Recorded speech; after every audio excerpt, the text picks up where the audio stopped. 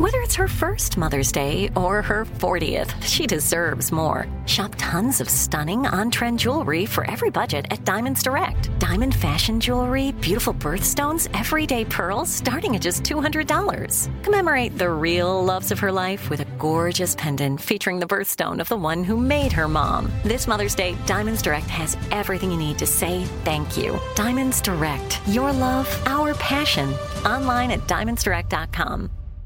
I'm Tracy from Stuff You Missed in History class. Are you a small business owner or even someone who dreams of entrepreneurship? Then check out Season 2 of Mind the Business, Small Business Success Stories from iHeart Podcasts and Intuit QuickBooks. Join hosts Austin Hankwitz and Janice Torres as they interview entrepreneurs sharing insights around starting and nurturing a small business. You won't want to miss these inspiring stories of entrepreneurship and discovering ways to business differently so you can too.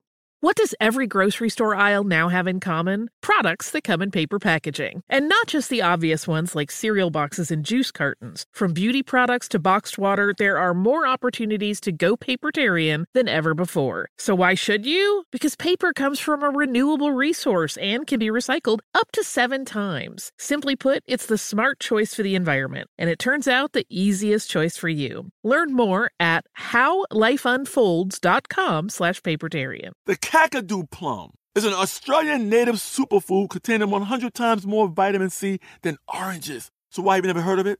PR. No one's drinking a Kakadu smoothie?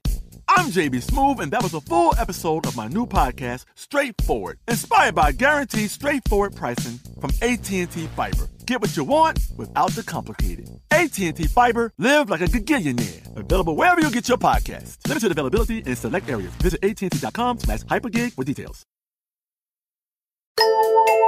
Welcome to Stuff You Missed in History class, a production of iHeartRadio's How Stuff Works.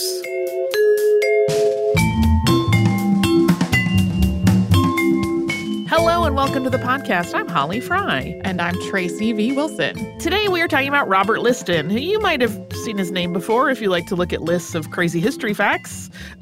He comes up on them. He's often characterized as a pioneer in surgery, and when his name comes up, you have probably seen it related to a rather horrifying tale about how multiple deaths resulted from one of his surgeries. Yep. And the speed with which he performed such surgeries, which earned him the nickname the fastest knife in the West End. And that might be part of his story, that particular surgery thing, but maybe not. But even if it is, that means that his entire biography, as it's carried forward today as a medical practitioner, tends to be dominated by the apocryphal events of one day when he, in fact, had a lifetime of achievement and study and teaching in medicine.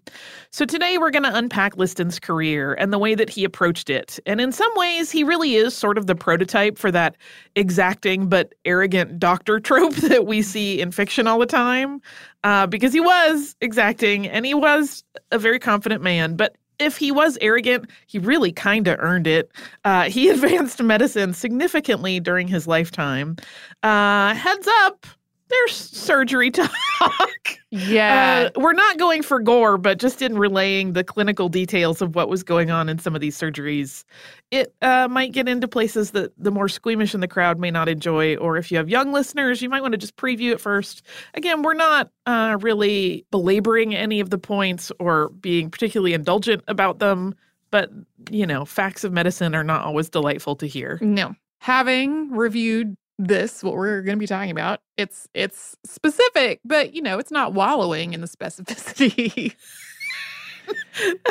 Which is a very tricky thing when you're doing this research to go, how exactly do I describe this surgery without being gross, but while being completely clear about what was going on? Me, someone who is not a medical practitioner. Yeah. Yes, and why it mattered. Yeah, I mean, we're gonna get into the details of all that, but these things that came along with his reputation, there were reasons for all of them. He wasn't just like, I'm gonna see how fast I can do surgery for kicks. Like, yeah, that's kind of how he gets portrayed, is like almost a daredevil. Yeah, maniac who just loves to like do quick amputations and like thinks it's great, and it's he does want to do them quickly, but there's a logic to it. And it's kind of a challenge to his colleagues to rise to his level, all of which we're going to get into. Yes. So Liston was the son of a minister and inventor, the Reverend Henry Liston. Robert was born on October 28th, 1794, in West Lothian, Scotland. Robert's mother, Margaret, died when he was just 6, and his father doesn't appear to have remarried after that. Liston was very clearly a very smart young man. He enrolled in the University of Edinburgh when he was only 14. That was having only been homeschooled, by the way, and just 2 years later, he began his medical training. His mentor and teacher was John Barclay, one of Scotland's most revered anatomists. And Barclay actually taught his students outside the University of Edinburgh system at his own private school.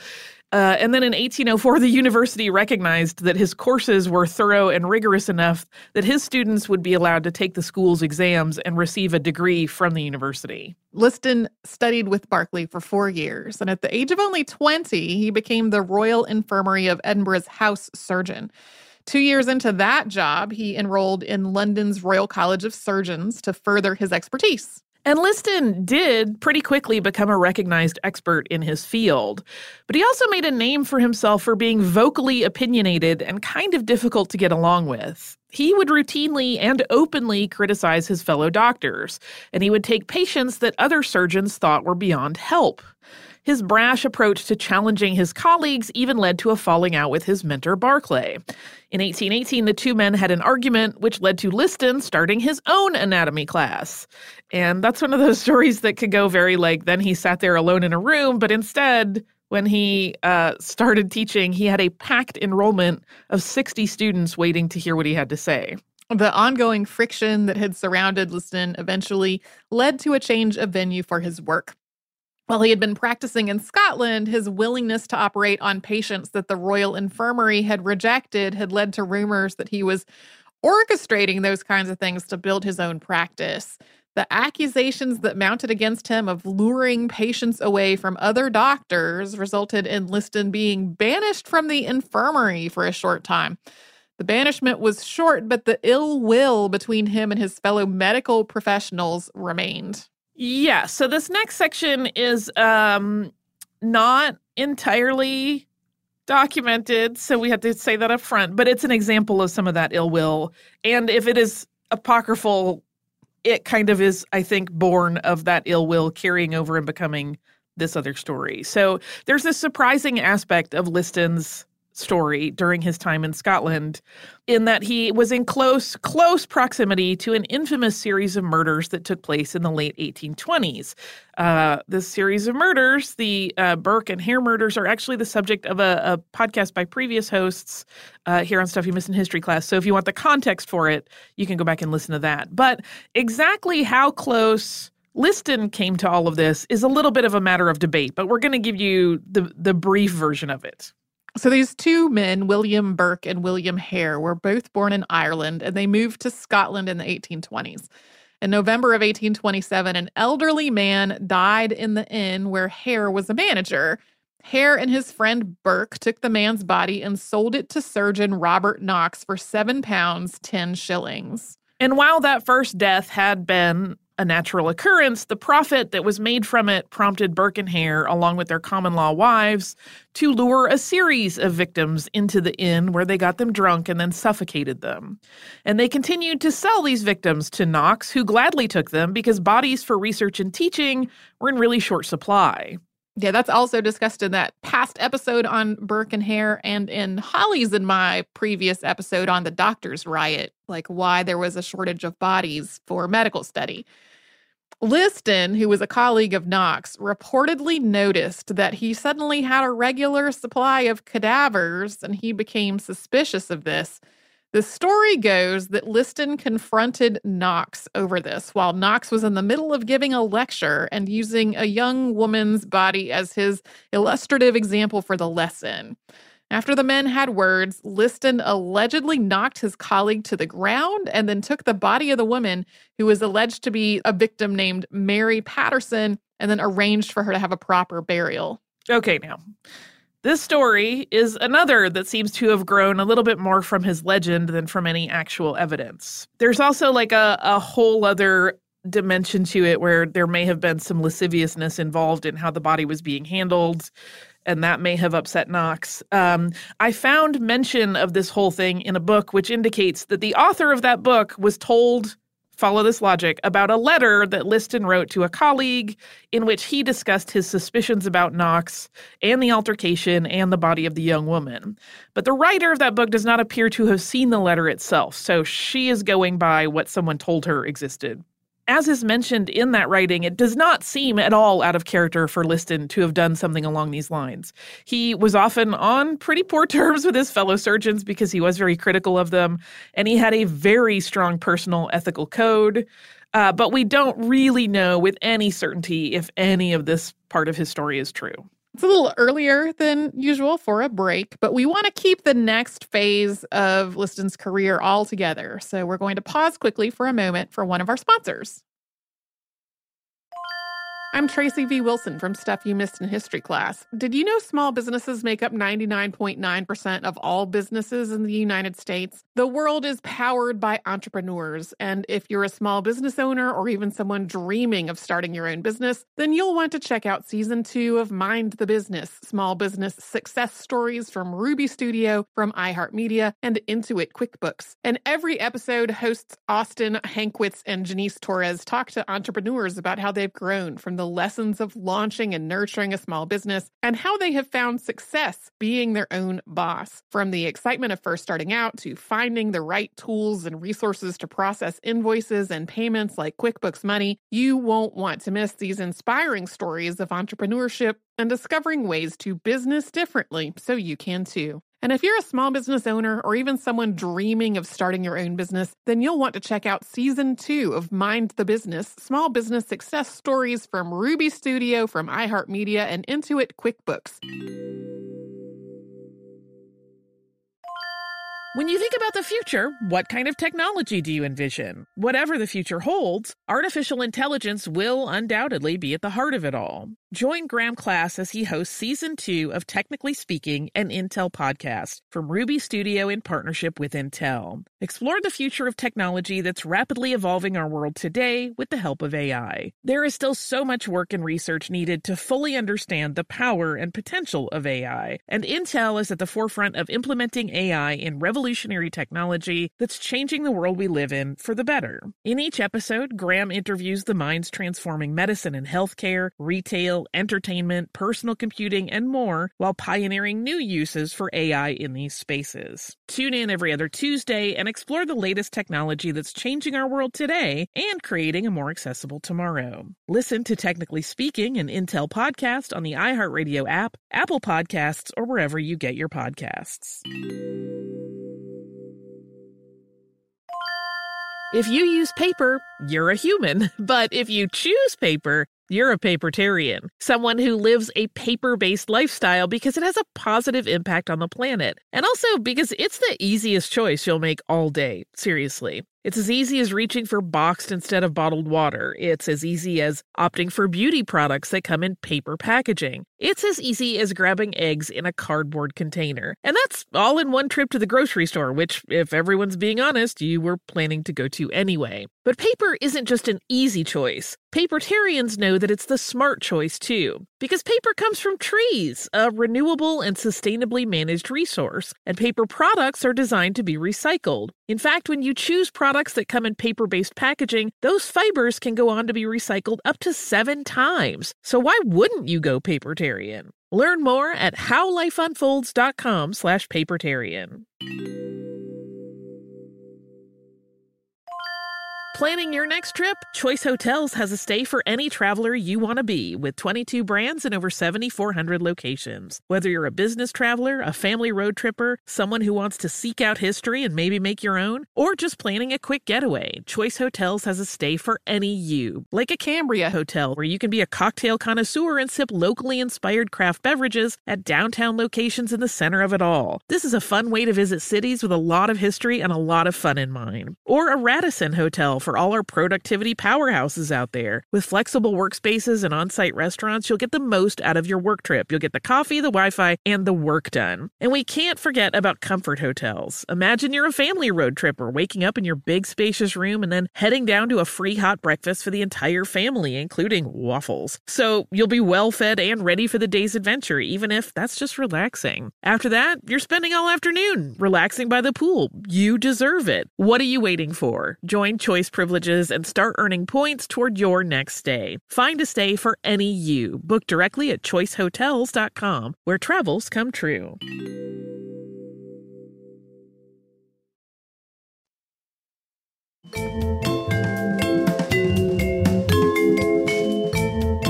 We mentioned at the end of that last segment that we were not sure about Liston's proximity to the Burke-Hare murders was entirely true in terms of him being involved with an altercation with Knox. But what we do know is that as a consequence of his general displeasure with his situation in Edinburgh and his ongoing troubles just getting along with everyone there, when Liston was offered a job in London in 1828, he took it. That job was serving as professor of surgery at the University College Hospital. That was a new facility, making Liston the first to serve in that role and consequently very influential in how it was established within the hierarchy of the institution. And it was in that position that Liston truly made a reputation for himself in a number of ways. When you've had trouble getting along with people, it seems really convenient to just have a fresh new start that's not only a new start for you, but also a brand new facility. And super, prestigious. People are like, wow, that's an amazing job opportunity. Yeah, so if you listen to our March 2018 episode on Ignaz Semmelweis, you probably recall that he was a proponent of hand washing before surgery and that he was met with significant resistance from other surgeons.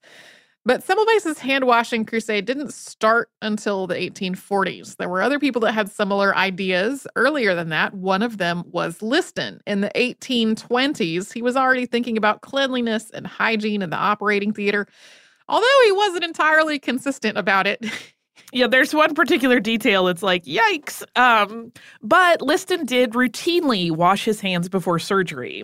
And he also put on a clean surgeon's apron before each procedure. And he insisted on clean sponges and dressings that were soaked only in cold water rather than any of the commonly used ointments or other preparations, which could potentially foster germ growth. It's interesting because at this time, there was a little bit of a cult of personality around surgeons having kind of these filthy, gross-looking aprons because it proved how much experience they had, whereas he was like, no, clean, sharp, and fresh every time. Liston also shaved incision sites before beginning an operation. That was not common practice. And he was onto something with hair removal. Per the World Health Organization's guidelines, hair removal simplifies suturing and reduces the introduction of potential contaminants. But shaving a site can also cause microtrauma to the skin, potentially contributing to surgical site infection. You'll often see that listed as just SSI in medical literature.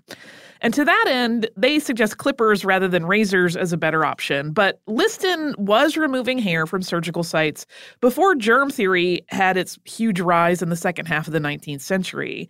And his motivation for hair removal and his just proclivity for general cleanliness might have just been a desire for tidiness. But all of this certainly helped contribute to a safer environment for his work. However, he also had some habits that were less than hygienic and were the opposite of providing any kind of sterile environment, including holding his knife in his teeth during procedures, which is unhygienic and also just horrifying. Yes, it is. This is often described as him being, because he was very fast, we'll talk about that in a minute, he didn't want to put it down and he needed to use both of his hands sometimes, so he would just stick his knife in his mouth. I just watched Tracy get the worst shivers imaginable. But as he had been with his colleagues in Scotland, Liston continued to be direct and sometimes brusque with both his peers and the students who worked under him. For students that assisted him in surgery, he could be incredibly harsh if they made any mistakes. Outside of surgery, however, he was known to foster really good relationships with those same students. He would often invite them to his home for meals and have pretty warm conversations. And in these relationships, he was very clear that the reason that he was so tough was because he was adamant that any small error could compromise the patient, and to him, that was simply not acceptable. The thing that makes headlines when it comes to discussing Robert Liston is his amputations. There is a valid reason for that. He was very well known for his amputations. He did a lot of them, and he was lightning quick about it. And he also completely changed the way that they were performed. Yeah, I had read one thing, but I didn't find corroboration that he notched that knife that he used with each of his amputations. Like, he would put a notch on it and that it was just covered in these ticks. I don't know if that's true or not. But this is where we're going to tell you to brace, because this is where things get a little bit graphic, just because we want to talk about the technique that Liston used in amputations and why it was different. So prior to him, amputations were generally performed using what's called a circular incision. And so to do this, the surgeon would position his arm sort of wrapped around the limb or extremity that was going to be removed. And then he would make the cut using a circular motion around it, kind of pulling the arm out. An alternate was the guillotine method, which had the benefit of being quick. But the problem with both of these techniques was that to close the amputation, the surgeon would then have to pull down skin and tissue around the severed bone to suture it. And that could be difficult, and it could cause the patient unnecessary pain and discomfort during an already difficult surgery and healing process. So Liston developed a technique for his amputation that addressed this problem. In his approach, the surgeon would first make a cut that ran parallel to the bone, starting below where the extremity was to be severed. And that way, when he turned the knife to cut through the extremity, he would have a flap of skin left behind that could be folded over the end of the amputation. And that made a much more convenient way to close the wound, also less painful. Yeah.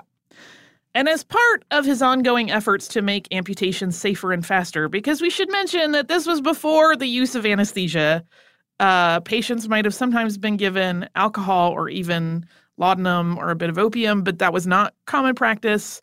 And we don't really have documentation on which of these patients were prepped with any kind of help in that manner. But Liston also invented tools to assist in the procedure. So he required a long, straight knife that had both edges sharpened. And while he didn't invent the knife, knives have been around forever, this particular version of it came to be known as a Liston knife. And his other big contribution to the tools of the trade was a locking forceps so that he could lock them down and control arterial bleeding during an operation. And that same type of locking clamp or forceps continues to be used in surgery today. But the real reason that his amputations became so famous was because of how very fast he did it. Again, he was driven by the desire to minimize the time that the patient had to suffer for what had to have been just excruciating pain while being held down with no kind of effective sedative.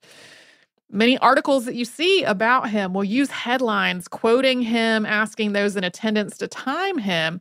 Some of his surgeries allegedly took as little as 30 seconds. And he's also alleged to have completely severed and sutured the leg of an adult man in 2.5 minutes.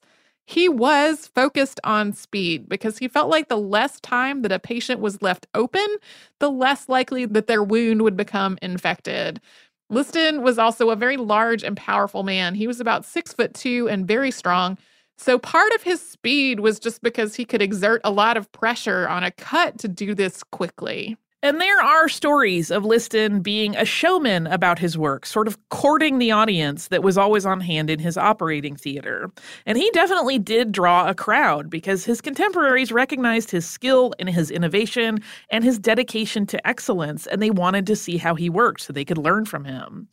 And whether he was showboating during surgery or he was just truly trying to simply show his work as an educational tool to those in attendance is one of those things that shifts a little bit depending on what account you're reading.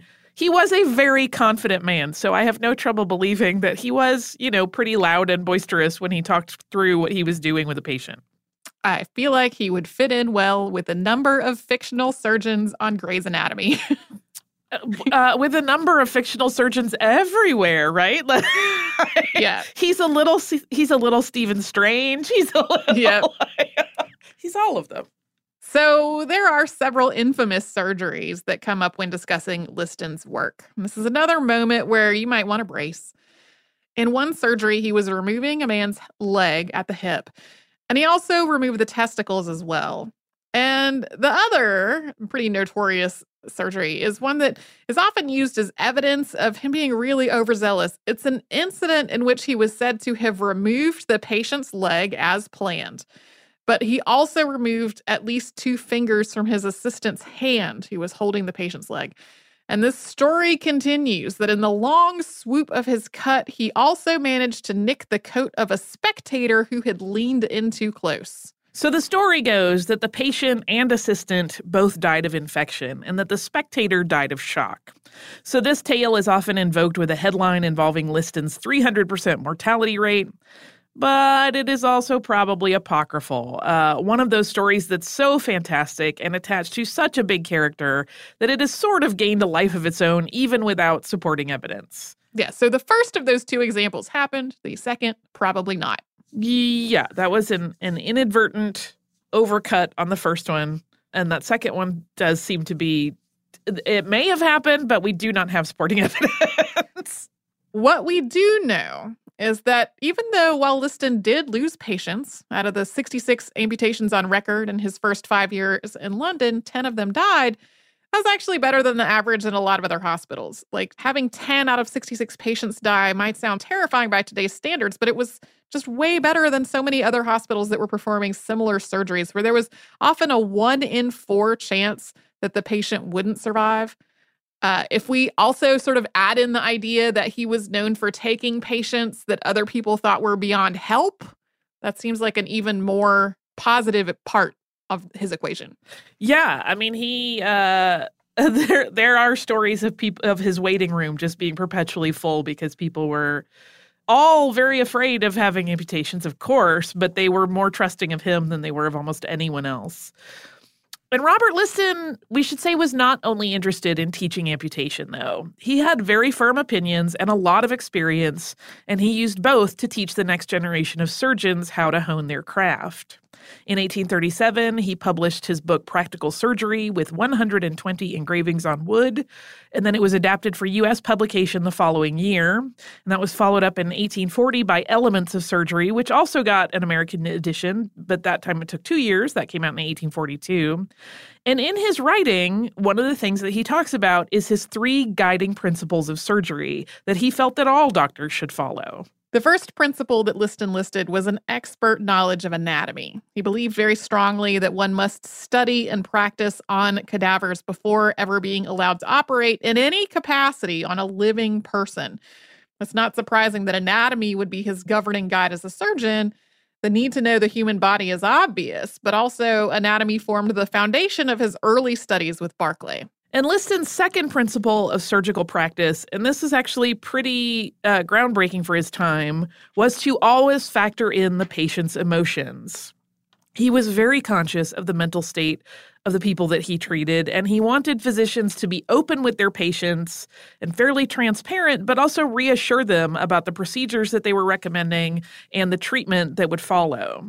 And if a patient was truly filled with dread, he thought it best to postpone or even cancel the surgery because he thought that was only going to decrease their odds of making it through healthfully. The third principle that Liston outlined was the need for courage on the part of the surgeon. There was no place for hesitation in the operating room. A trepidatious surgeon might hesitate too long and consequently doom a patient. In addition to the amputations gone awry that we mentioned earlier, there was at least one other incident when Liston's self-assuredness and his confidence led him to a quick decision with fatal results for his patient. So at one point, he was presented with a child who had a mass on his neck, and Liston believed that it was an abscess. That was his assessment. And so he punctured it with a knife, and it had in fact been an aneurysm, and the child died. So it may sound surprising, given his seeming passion for surgery, but Liston was actually very conscious of the importance of trying to avoid unnecessary surgeries. He thought that the ongoing advancement of medical science would continue to allow pathology to better determine which patients would truly benefit from a surgical intervention versus what should be treated with other non-invasive methods. In the preface of one of his books on surgery, he wrote, quote, "The functions and structure of parts are more frequently preserved, uninjured. Mutilation is more rarely required, and operations are dispensed with. The wider the extension of pathology, the fewer the operations will be, thus affording the best criterion of professional attainment. Who will question that there is more merit in saving one limb by superior skill than lopping off 1,000 with the utmost dexterity?" It's totally the opposite of everybody's impression that he was just like ready to run with as many amputations as possible. Yeah, he definitely gets characterized as pretty amputation happy, but in fact, he's like, no, that's the last possible option. Coming up, we're going to talk about an area of surgical work that is rarely discussed as part of Liston's career. But first, we are going to take a quick sponsor break. I'm Tracy V. Wilson from Stuff You Missed in History Class. Did you know small businesses make up 99.9% of all businesses in the United States? The world is powered by entrepreneurs, and if you're a small business owner or even someone dreaming of starting your own business, then you'll want to check out Season 2 of Mind the Business, Small Business Success Stories from Ruby Studio, from iHeartMedia, and Intuit QuickBooks. In every episode, hosts Austin Hankwitz and Janice Torres talk to entrepreneurs about how they've grown from the lessons of launching and nurturing a small business and how they have found success being their own boss. From the excitement of first starting out to finding the right tools and resources to process invoices and payments like QuickBooks Money, you won't want to miss these inspiring stories of entrepreneurship and discovering ways to business differently so you can too. And if you're a small business owner or even someone dreaming of starting your own business, then you'll want to check out Season 2 of Mind the Business, Small Business Success Stories from Ruby Studio, from iHeartMedia, and Intuit QuickBooks.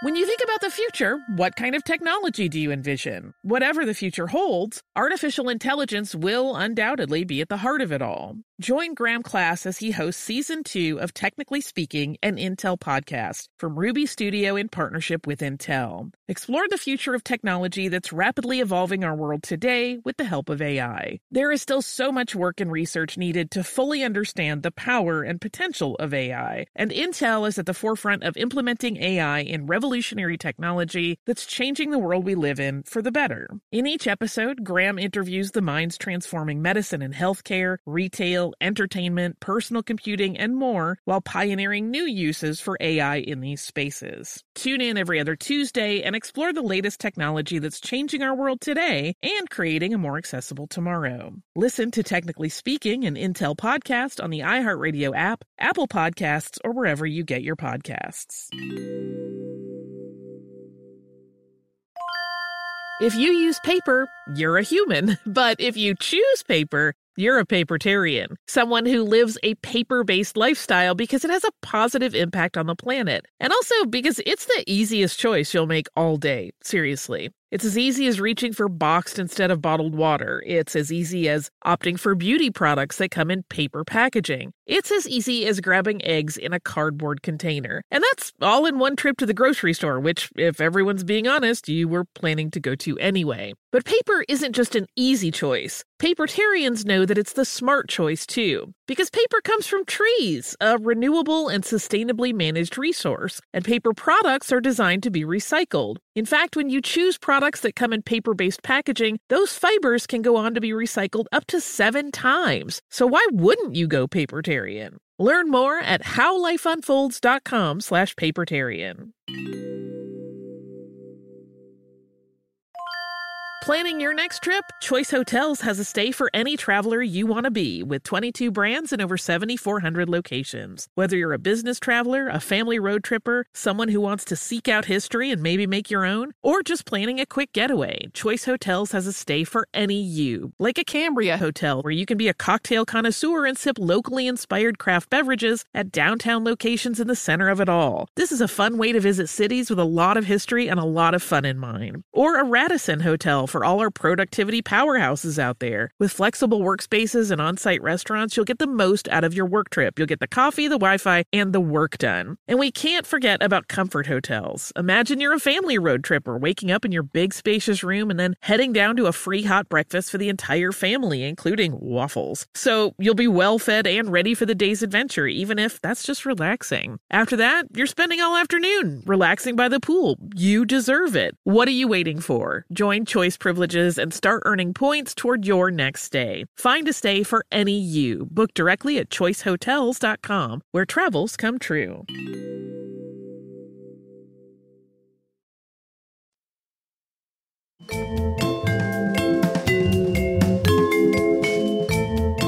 While amputations made Robert Liston famous, he made significant contributions to the advancement of plastic surgery as well. And he wrote about this in Practical Surgery, particularly rhinoplasty, in a section that is dedicated to discussing the restoration of lost parts. At the time, other surgeons were known to mock the idea of plastic surgery, particularly methods and techniques of restoration that had been developed in other countries. So if you listen to our past episode on Sushruta, you know that Indian physicians had developed various plastic surgeries over the centuries, and many of Liston's colleagues found such concepts to be absurd. Yeah, there was definitely an element of racism in some of their mockery of it. Of those doctors that had been mocking plastic surgery, Liston wrote, quote, "Put the scoffer in place of the patient. Let him lose his nose, reputably or otherwise. Allow him some weeks of consequent misery and degradation, then bring him into contact with a dexterous surgeon who thinks it not beneath him to make noses as well as stumps, and thereon be little doubt that the rhinoplastic art will have obtained a zealous proselyte." Liston, incidentally, performed the forehead rhinoplasty that was developed in India that we talked about in that Sushruta episode. As was the case in all other aspects of surgery, Liston was exacting in any plastic surgery procedure that he did. He was dismayed that his contemporaries were so sloppy when repairing cleft lips because he felt that a good surgeon should be able to achieve an almost imperceptible scar. And Liston did have a reputation for impeccable work with cleft lip surgeries and established standards for reconstructive surgery at the time that a lot of other people in his field had to kind of struggle to catch up to. Yeah, he was quite ahead of his time in that regard, at least in Western medicine. There's another aspect of his story which is noteworthy, and that is that on December 21st, 1846, Robert Liston made history as the first surgeon in Europe to perform an amputation using anesthesia. The idea came from the United States, specifically a Boston dentist named William Thomas Green Morton. In a very short period of time, medical professionals in Britain went from having first heard of ether's use to actively using it themselves. A letter from Boston describing its use had arrived in London on December 17th, just 4 days before Liston's use of ether. In those 4 days, the doctor who had received the letter, Dr. Francis Boot, and his dentist friend, James Robinson, had put together an inhaler for ether by adapting an existing piece of technology called a Knuth's apparatus that was intended to make carbonated water. Yeah, it had 2 glass vessels, and they were kind of using those to adapt for the administration of ether. And Boot and Robinson's ether administering apparatus worked, but not consistently. So they worked to improve it. And this, again, was happening like over the course of 24 hours. And when Liston got wind of what they were doing, he paid the 2 men a call and kind of got up to speed with where they were at. And then he collaborated with William Squire, one of his students who he had brought with him on that visit, and Peter Squire, William's uncle, to further refine the ether inhaler, introducing regulating valves. In a letter to a friend, Liston described the device this way, quote, "It is only the bottom of Knuth's apparatus with a sort of funnel above, with bits of sponge, and, at the other hole, a flexible tube." And so on December 21st, Liston removed the lower leg of a patient named Frederick Churchill, while Peter Squire administered the anesthesia through the inhaler. Churchill, not related to Winston Churchill, was soon subdued by the ether, and Liston was able to perform the surgery. Just a few minutes after the procedure was finished, the patient awakened and asked when the operation was going to start. This caused the spectators on hand to laugh, and then that made Churchill nervous. He tried to back out of the surgery, still not realizing that it had already been done and that it hadn't been the horrific experience that he had anticipated happening. And at this point, Robert Liston reportedly announced, quote, "This Yankee dodge beats mesmerism hollow." At this point, mesmerism had been pitched as a potential treatment for surgical pain. It was something that Liston had never believed in terms of efficacy, and so he was perfectly happy that he had used ether successfully. It's worth considering that in adopting the idea of using ether so readily, Liston was essentially ending part of the need to speed through surgeries and ending the very practice for which he was so well known. He still made quick work of it. There were still reasons to...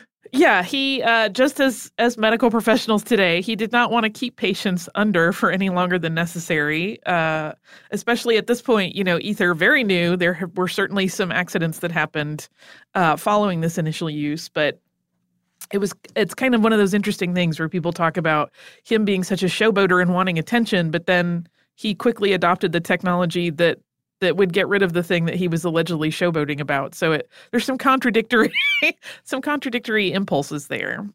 On December 7th, 1847, less than a year after his headline-making use of anesthesia on Robert Churchill, Robert Liston died at the age of 53. In the journal The Lancet, his death was announced with the following opening, quote, "It is with feelings of inexpressible regret, a regret in which an entire profession will sympathize, that we announce the death of Mr. Liston. Our regret is for a great surgeon and a personal friend. The profession has had in him one of its most distinguished ornaments, one who, as a scientific operator, had not his superior in this country, throughout Europe, or the world." The announcement went on to report on Robert Liston's final days as relayed by his personal doctor, Mr. Cadge. Liston had a series of symptoms, all of which seemed pretty minor on their own, including an occasional cough, a fleeting feeling of constriction in his throat, and a slight difficulty in swallowing. He had experienced an incident in which he coughed up blood, which is definitely more alarming, and there was also no obvious source for it, according to his doctors. Liston had believed that he had an aneurysm at that point, but his physicians were reluctant to agree with him. He rallied for a time, and then throughout the autumn of 1847, his health declined until his death. And his post-mortem examination, which is also reported in great detail in The Lancet, revealed that Liston had in fact been right about his own diagnosis all along, and that he had in fact died of a large aneurysm near his heart. So even without in any sort of evidence of what was going on, he had kind of intuited what was up, which some people point out as additional evidence of his medical insight. That is Robert Liston, who is, to my mind, a lot more complicated than he did a lot of amputations and killed some people. Mm-hmm. For sure. Yeah. So I that's kind of why I wanted to do an episode on him, because I often see that headline of like 300% mortality rate. And I'm like, yeah, but there's a lot of other stuff going on there, dude. And we don't know that that's true. Yeah. Well, and even just the fastest knife part is like, it wasn't the fastest knife because he was just trying to be the fastest for no reason. Yeah, he was not racing for fun. He was really trying to take care of his patients, which was also why he could be bristly to his colleagues when he felt that they were not prioritizing taking care of their patients. He's an interesting gent. I have listener mail. It has nothing to do at all with any kind of surgical anything that would make you squeamish. Great. It is a postcard from our listener, Susan. I think, again, the postcard obscuring of some writing always happens. And it's a picture of Cincinnati riverboats. And Susan writes, "Hi, Tracy and Holly. I have been abundantly blessed. My work took me to the New York City area for 4 years, and now it brought me back home to a hotbed of history. I would love to see your smiling faces in Cincinnati." This becomes sort of a PSA because we talk about this on the show periodically, and there is an FAQ on our website that mentions it. But I also just wanted to make sure we reviewed for any of our listeners that might not know. We do get questions about, will you come to our town still? And for insight into how all of that works, we want to go everywhere. We want to see everybody that wants to see us. But there are a couple different things that factor into that. One, if it's a tour that we are putting together ourselves, like with our company, those are based on like numbers of downloads and demographic data about what cities we're most popular in so that we can maximize our benefit from that effort. And then also what the venues are like there. Like if we have a sizable number of listeners in a place, but the only venue that would really be available holds 2,000 people, like that's more people than are probably going to come to our show. That becomes a little trickier. Yeah, there's like math involved of like us paying for the venue and whether or not that money would come back, right, et cetera. It's a very boring series of algorithms. Yeah, and then like the travel from one place to the next place, like it seems like very easy thing, but it is complicated. It's fun, also complicated. Yeah, the other way, though, that we end up doing live appearances in various places that are not necessarily part of a tour is when we get invited. So if you think that we should come to your area, it's worth talking to the people at like conventions or libraries, museums, parks. We've done all of those. Talk to the people there that book their programming and mention that you would like to see us, and maybe they will extend us an invitation and then we will come. That is exactly the advice that I give to people who ask me this. Those are great ways. If you are in a city we have not been to, or maybe we've been there and you want us to come back, you could do that. You could reach out to places nearby you that might be a good fit for us and see if they would be interested in having us. They may or may not, but that's one way to try to stir that whole thing into motion. So if you would like to write to us, whether you want to stir an appearance into motion or not, you can do so at historypodcast@howstuffworks.com. You can also subscribe to this podcast, and we hope you do, on the iHeartRadio app, at Apple Podcasts, or wherever it is that you listen. You can find us on social media at Missed in History.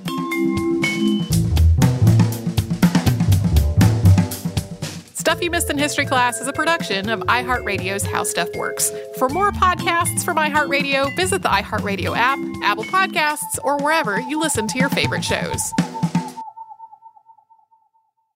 Xfinity has free premium networks for everyone this month, no matter what kind of entertainment you love. Addicted to true crime? Catch killer cases and more spine-tingling shows on A&E Crime Central. Crave adventure? Explore Asian action movies on Hi-Ya. Searching for something extreme? Check out skating, snowboarding, and more on Fuel TV Plus, the global home of action sports. And find crowd-pleasing bops on iHeartRadio's Hit Nation playlist. There's new free shows and movies to love every week. Say free this week in your Xfinity voice remote. We are the voice of NASCAR. The green flag is in the air, and we are underway. The great American race. The Motor Racing Network. NASCAR Cup, Xfinity, and Craftsman Truck Series Racing live on your hometown radio station and MRN or NASCAR.com. Martinsville, Talladega, the Chicago Street Course. We have the side-by-side action and last lap passes for the win. Photo finishes. Ryan Blaney will win. The voice of NASCAR, the Motor Racing Network. Xumo Play is your destination for endless entertainment. With a diverse lineup of 350-plus live channels, movies, and full TV series, you'll easily find something to watch right away. And the best part? It's all free. Love music? Get lost in the 90s with iHeart 90s, dance away with hip-hop beats, and more on the iHeartRadio music channels. No logins, no signups, no accounts, no hassle. So what are you waiting for? Start streaming at play.xumo.com or download from the app and Google Play stores today. All you can stream with Xumo Play. This is Malcolm Gladwell from Revisionist History. eBay Motors is here for the ride. With some elbow grease, fresh installs, and a whole lot of love, you transformed 100,000 miles and a body full of rust into a drive that's all your own. Brake kits, LED headlights, whatever you need, eBay Motors has it. And with eBay Guaranteed Fit, it's guaranteed to fit your ride the first time, every time, or your money back. Plus, at these prices, you're burning rubber, not cash. Keep your ride or die alive at ebaymotors.com. Eligible items only. Exclusions apply.